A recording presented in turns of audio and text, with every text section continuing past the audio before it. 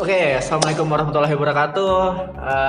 Ini bakal jadi episode pertama gitu dari channel kita gitu ya. Nggak tahu ya, kita belum punya channel juga sih sebenarnya. Kita pasti pakai platform yang lain. Apa itu ya? Dipikir-pikir.id gitu. Nah, kita bakal banyak nih ngomongin tentang seputar pemikiran juga tentunya dan seputar wacana yang berkembang di lingkungan kita. Karena selama ini kadang-kadang ketika kita dilempar sama wacana, dilempar sama isu ataupun postingan-postingan yang mungkin di grup-grup kalian semua mungkin kemudian kita hanya nerima gitu doang gitu. Tapi pernah nggak sih setiap apapun yang kita terima dari luar, dari eksternal, kita mikir-mikirin dulu nih. Makanya kita jadikan ini sebagai channel namanya dipikir-pikir bro, dipikir-pikir.id. Oke, kita bakal banyak nanti episode-episode kedepannya ngomongin tentang isu-isu yang sedang berkembang ataupun isu-isu yang selama bertahun-tahun menumpuk menjadi bola salju dan membesar gitu. Dan kita nggak ingin adanya perpecahan gitu.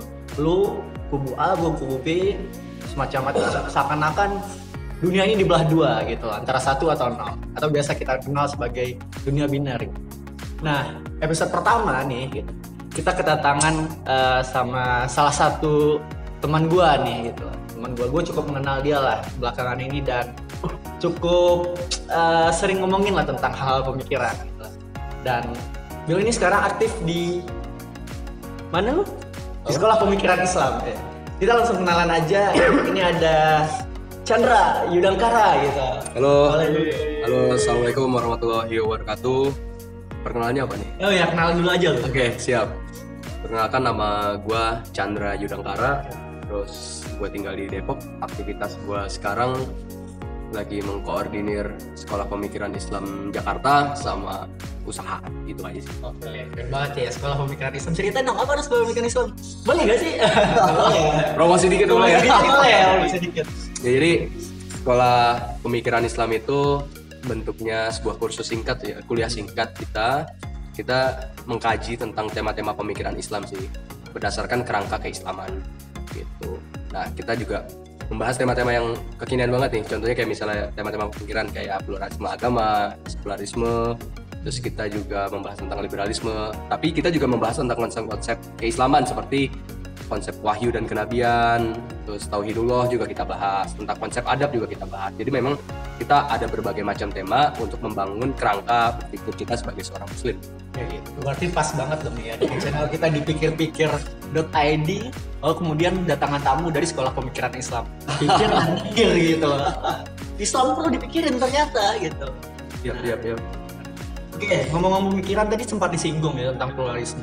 Pluralisme ini apa sih sebenarnya, Bang Chandra gitu ya? Atau biasa dikenal Capung ya? Capung atau Chandra yang akan dipanggil? Bisa, gue biasa dipanggil sama teman-teman Capung. Gue manggil gue aja nggak apa-apa ya? Iya, masalah. Biasanya dipanggil Capung sih, nama sih Chandra. Cuman karena gue suka sama Capung dan akun Twitter gue ada Capungnya juga, jadi sesimpel itu sih dipanggil. Oke, Bang Capung ya. Sebenarnya apa sih sebenarnya pluralisme ini gitu? Dulu sih sempat digaung-gaungkan juga dengan nama pluralisme. Tapi saya ingat gue sih tahun 2005 gitu. Tadi sempat lu singgung ada pluralisme, kemudian ada liberal gitu. Kemudian gue pernah dengar juga tuh apa namanya Indonesia tanpa jil gitu loh, jaringan Islam liberal gitu loh. Nah, kemudian mungkin kita bakal fokusnya di plural dulu nih, pluralisme. Sebenarnya apa sih pluralisme itu gitu? Dan apakah pluralisme itu masih ada nih sekarang di Indonesia gitu? Dan kenapa sih kita harus menolak pluralisme itu? Oh ya, sederhananya sih gini.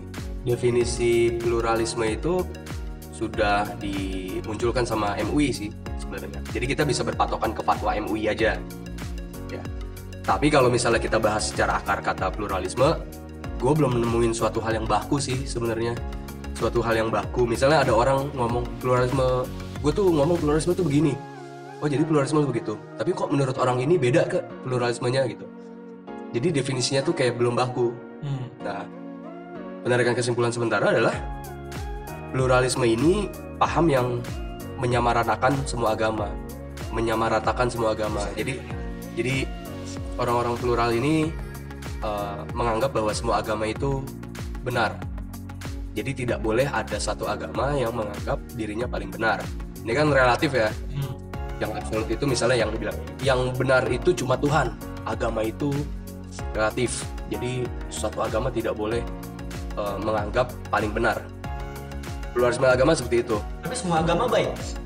Semua agama mengajarkan kebaikan, ada, tapi tidak semua agama mengajarkan kebenaran. Tidak ada agama mengajarkan kebenaran kecuali Islam. Ini sebagai seorang Muslim, gitu.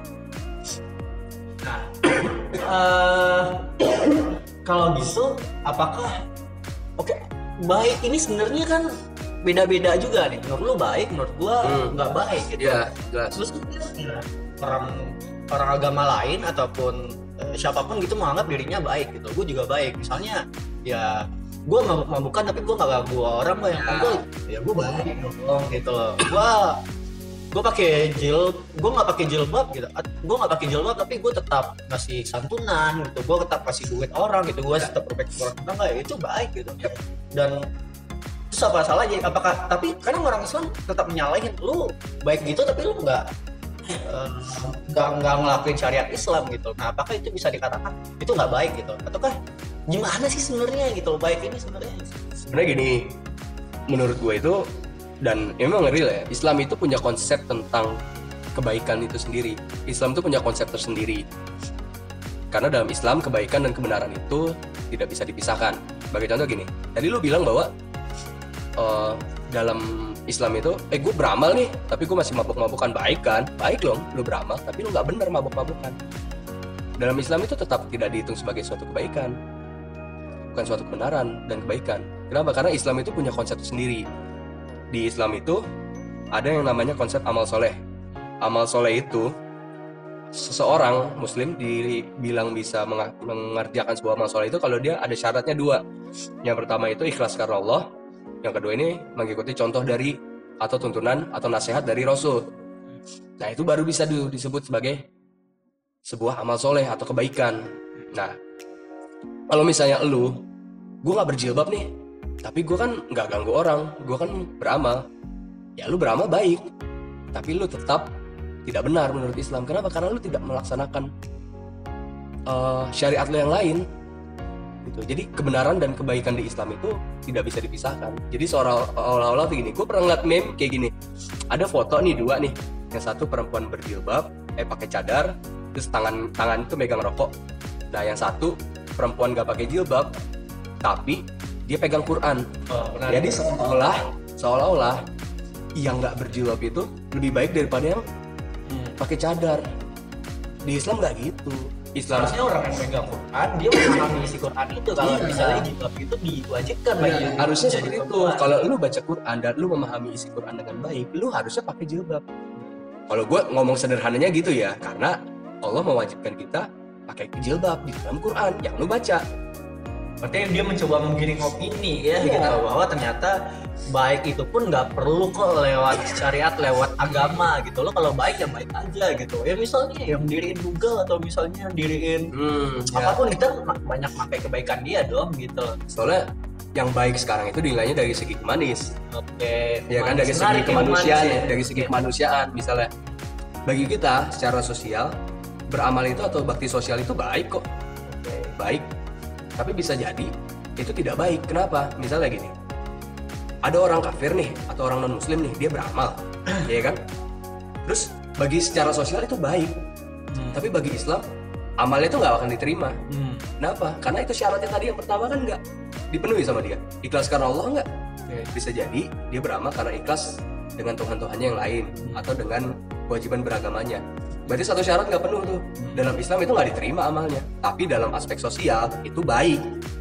Nah, baiknya nih lu mau ngangkat baik ini dari aspek sosial atau dari aspek mana? Kalau dari aspek sosial dan kemanusiaan, ya apapun yang lu lakuin buat orang, gak mengganggu orang itu baik. Tapi dalam Islam belum tentu itu baik. Tapi apakah ini yang jadi pertanyaan kita fenomena sekarang gitu?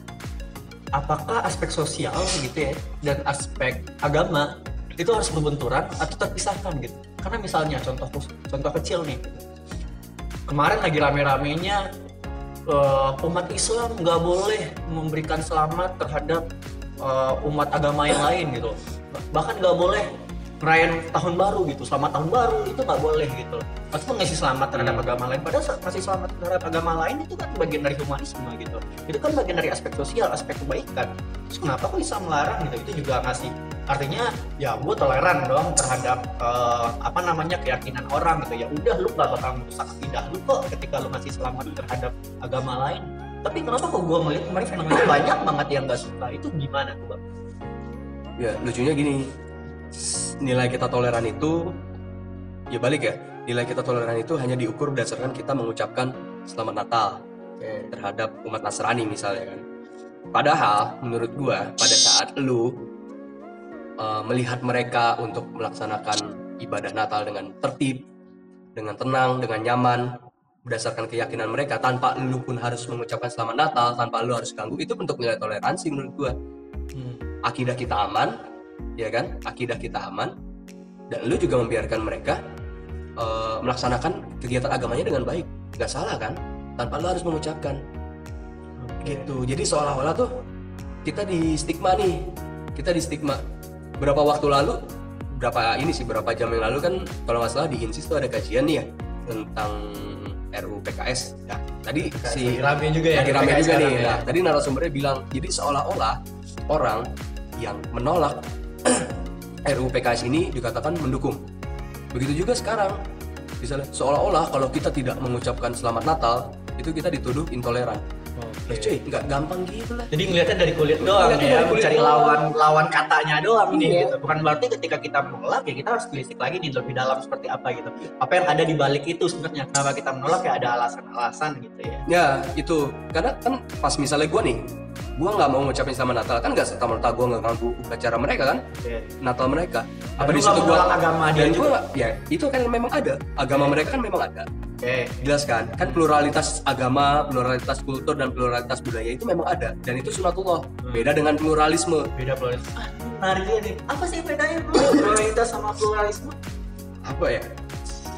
Pemahaman singkat gue seperti ini, kalau pluralitas itu adalah keberagaman. Tapi kalau pluralisme itu adalah menyeragamkan. Jadi keberadaan ada Islam, ada Yahudi, ada Nasrani, ada Konghucu, ada Sinto, terus ada orang Jawa, orang itu pluralitas. Itu keberagaman. Dan itu sunatullah.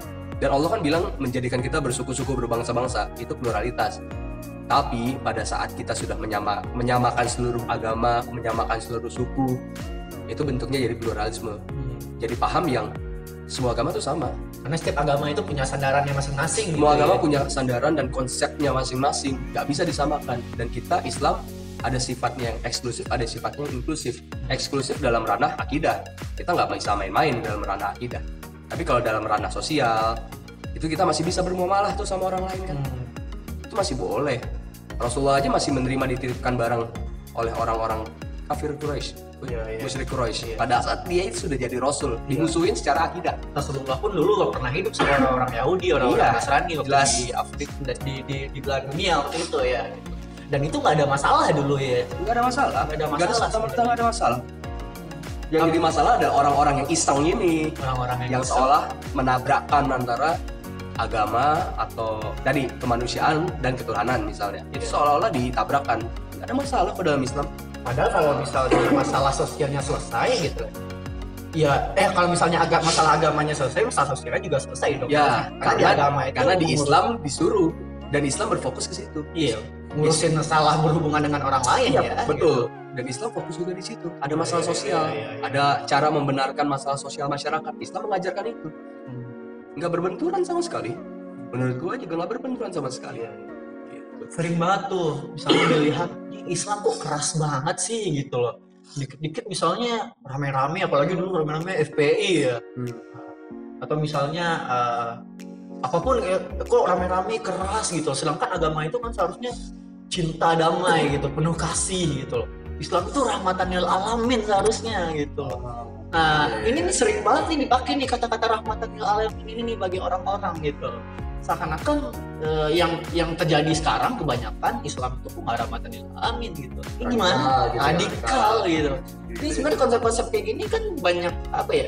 Seakan-akan orang ini mau memakai konsep rahmatan lil alamin itu apa sih definisinya, radikal itu apa sih sebenarnya gitu kan. Ini gue perlu penjelasan lebih jauh lagi nih bang. Lu bisa jelasin dikit nggak sih sama teman-teman nih? Gue sih sebenarnya pribadi sih agak kesel banget ya pada saat Islam tuh selalu disandingkan dengan radikal, toleran dan semacamnya. Itu sebenarnya stigma sih, dan itu sudah dirasakan Islam dari dulu. stigma itu muncul dari awal kali Islam keluar. Bayangin gimana kalau kita belajar dari dulu ya, Rasulullah tuh dicap orang gila. Rasulullahnya ya, pribadinya ya, itu dicap orang gila. Lanjut terus bagaimana Belanda memberikan stigma kepada para pejuang yang berjihad, para pahlawan-pahlawan yang berjihad, misalnya kayak Imam Bonjol atau Pangeran Diponegoro dengan orang-orang radikal. Itu jelas kok, ini masalah stigma aja sih sebenarnya, stigma. Ya. Islam yang sekarang digambarkan intoleran, radikal, keras, itu karena stigma yang diciptakan sama mereka untuk menimbulkan rasa minder dalam diri umat Islam. Islamofobia. Islamofobia itu. Islamofobia. Itu yang muncul sebenarnya. Iya. Agak kesel sih gue pribadi sebenarnya. Terus ya itu tadi, pada nilai-nilai Islam ini nilai-nilai yang universal, nilai-nilai yang menyeluruh aspeknya. Nah itu yang bisa dibilang sebagai rahmatan lil alamin. Kalau lu search di Google saya emang banyak orang nyebut rahmatan lil alamin tuh yang begini, atau yang terakhir tuh yang sempat viral adalah kita Islam yang rahmah terhadap Israel sekalipun. Kalau misalnya pernah tahu ya kurang lebih redaksinya kayak gitulah gitu kan. Gua kurang apa redaksinya banget, tapi intinya dia memilih untuk bersikap rahmah. Rahmatan lil alamin nggak gitu. Pada saat lu dijajah lu nggak mungkin bersikap rahmah kan? Iya betul. Logis nggak sih? Lu dijajah nih, lu ditindak misalnya, ngeliat saudara lu dia masih baik aja gitu ya, sabar gitu ya. Wih, gimana sih gue bilang? Kalau gitu mah Islam nggak bakal sampai tempat kita sejak di Madinah ya.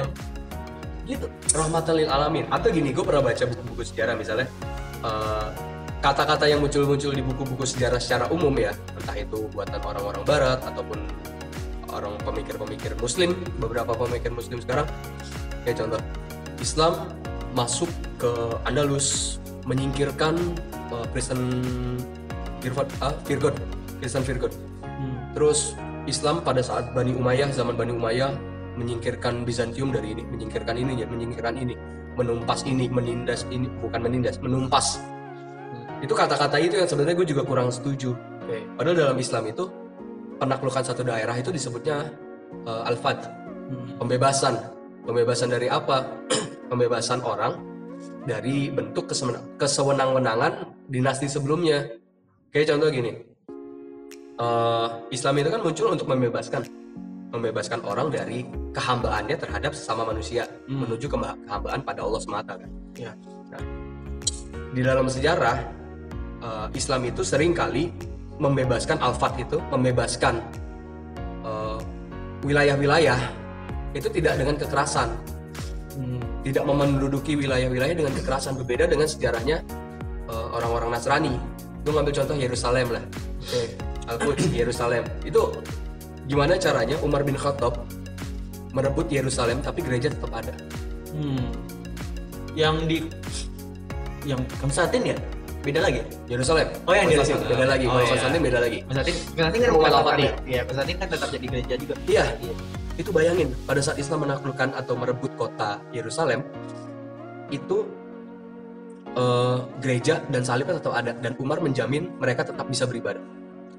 Bayangin lah, kita disebut keras, kita disebut intoleran, disebut radikal, tapi sejarah kita mengajarkan seperti itu.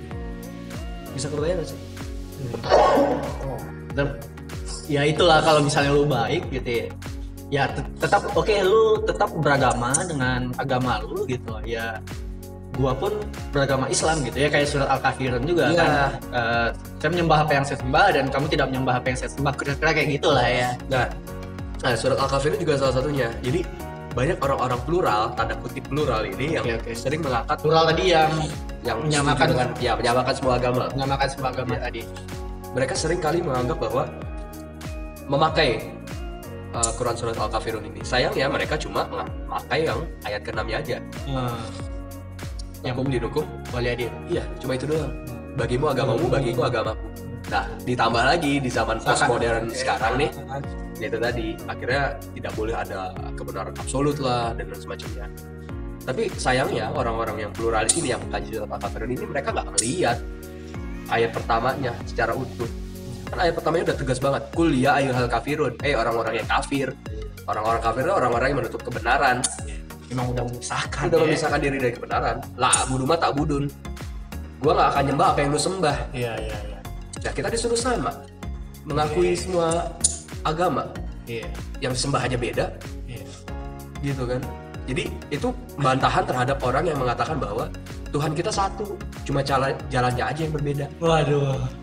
Iya kan? Tuhan Padahal, kita satu. padahal ada tuh salah satu kutipan ayat ihdinas siratal mustaqim gitu kan. Tunjukinlah kami jalan yang lurus. Berarti kalau ada jalan yang lurus, ada jalan yang menyimpang juga gitu. Itu masalahnya. Berarti nggak bisa jalannya disamain aja semuanya. Kalau lu salah jalan, lu salah juga tujuannya berarti.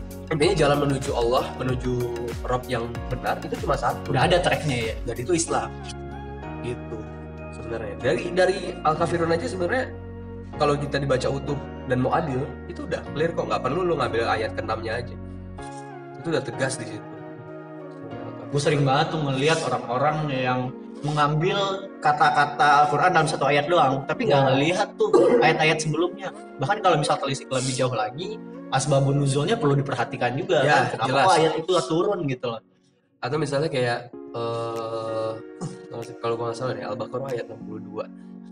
Jadi di situ Allah memberikan firman-Nya bahwa orang-orang yang beriman, baik dia Nasrani, Yahudi ataupun Sabiin, kalau dia mengerjakan amal soleh itu dia bakal masuk surga atau mendapat kebaikan. Jadi orang mengangkat ayat itu sebagai hujah, bahwa sebagai argumen bahwa nih lihat nih, Allah aja nggak melihat agamanya, yang penting dia berbuat baik pasti dia masuk surga. Iya, iya. Tapi kita lupa dengan aspek asbabun nuzulnya. Iya, iya. Itu kan asbabun nuzulnya apa nih ayat ini turun? Iya, iya. Ya kan? Tapi sempat disinggung sih, masa iya sih orang sebaik Mahatma Gandhi gitu, Iya. orang sebaik Bunda Teresa misal Bisa disinggung masuk neraka. bisa masuk neraka, mungkin kayak gitu. Artinya kalau misalnya nggak berlandaskan Islam, nggak sesuai dengan pandangan Islam gitu, lu nggak dihitung sebagai perbuatan yang baik di mata Allah gitu. Iya, begitu. Konsep Islam kayak gitu. Oke.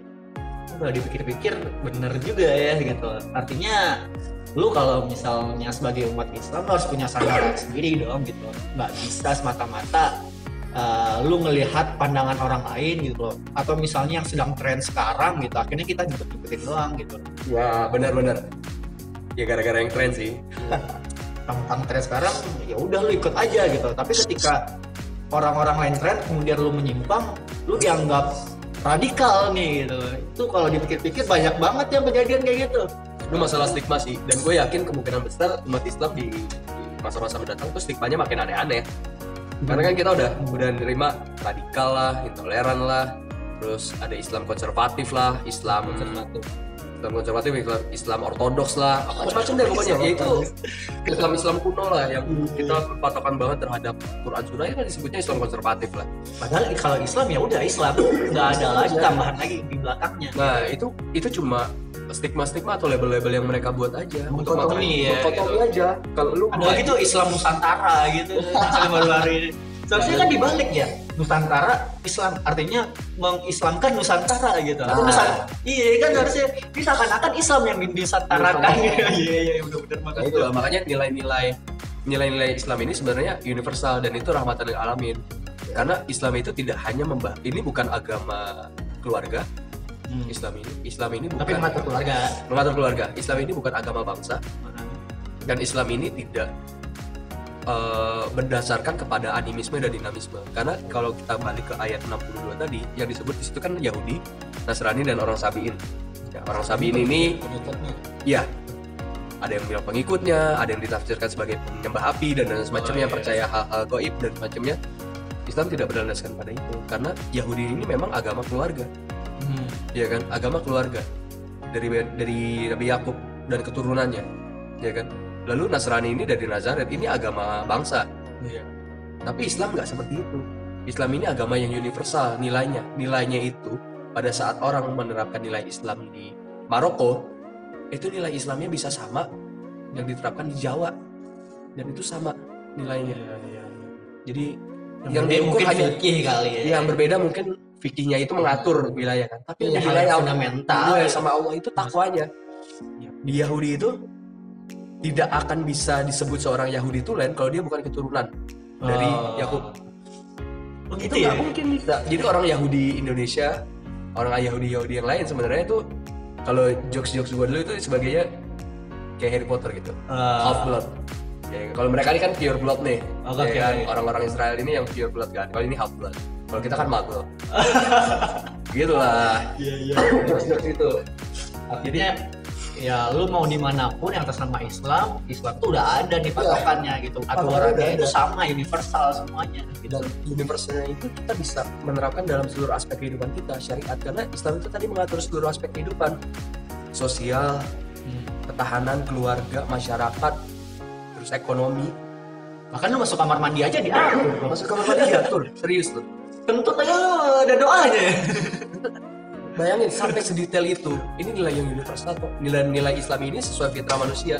Iya. Ini nggak bertentangan dengan fitrah manusia sama sekali. Jadi kita sebagai manusia, itu tadi ya, kemanusiaan ini tidak sama sekali bertentangan dengan Islam, ini tidak sama sekali bertentangan dengan kemanusiaan, dengan manusia itu sendiri. Iya. Gitu. Oke.